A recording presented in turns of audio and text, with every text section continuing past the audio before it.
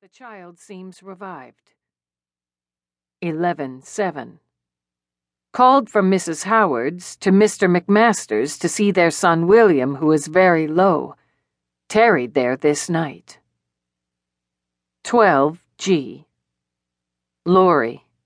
At Mr. McMaster's. Their son very sick. I sat up all night. Mrs. Patton with me. The child very ill indeed. 13:2. William McMaster expired at 3 o'clock this morn. Mrs. Patton and I laid out the child. Poor mother, how distressing her case. Near the hour of labor and 3 children more very sick. I set out for home. Called at Mrs. Howard's. I find her son very low. At Mr. Williams. She very ill indeed.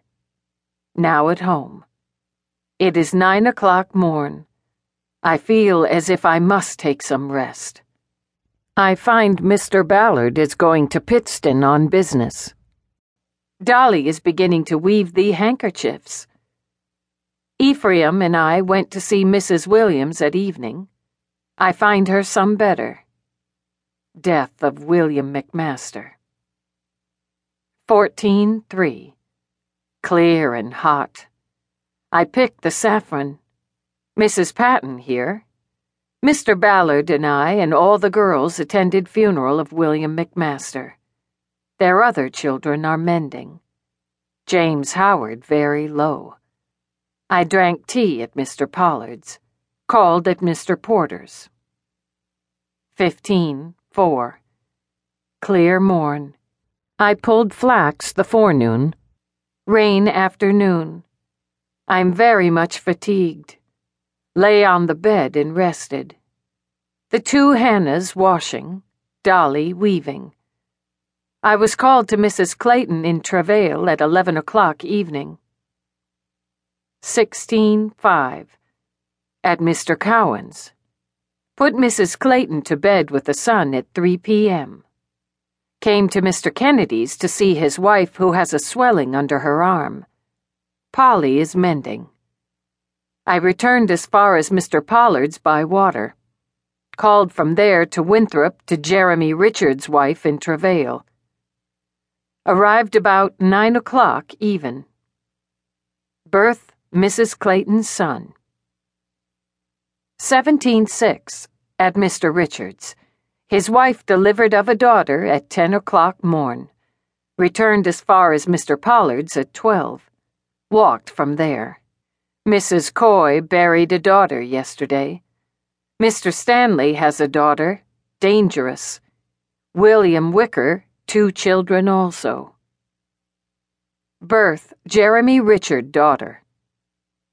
18:7. I spun some shoe thread and went to see Mrs. Williams. She has news her mother is very sick. Jenny Houston had a child born the night before last. I was called to James Hinckley to see his wife at 11:30 evening. Went as far as Mr. Weston by land, from thence by water. Find Mrs. Hinckley very unwell. 19G. At Mr. Hinckley's. She remained poorly till afternoon, then by remedies and other means she got easier. I tarried all night.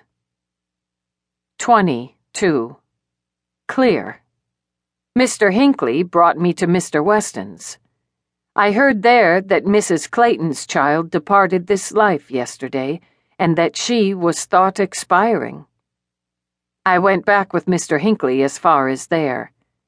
She departed this life about 1 p.m. I assisted to lay her out. Her infant laid in her arms. The first such instance I ever saw, and the first woman that died in childbed which I delivered. I came home at dusk. Find my family all comfortable.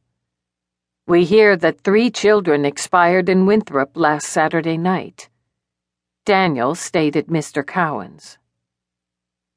21:3. A rainy day. I have been at home knitting. 22:4. I attended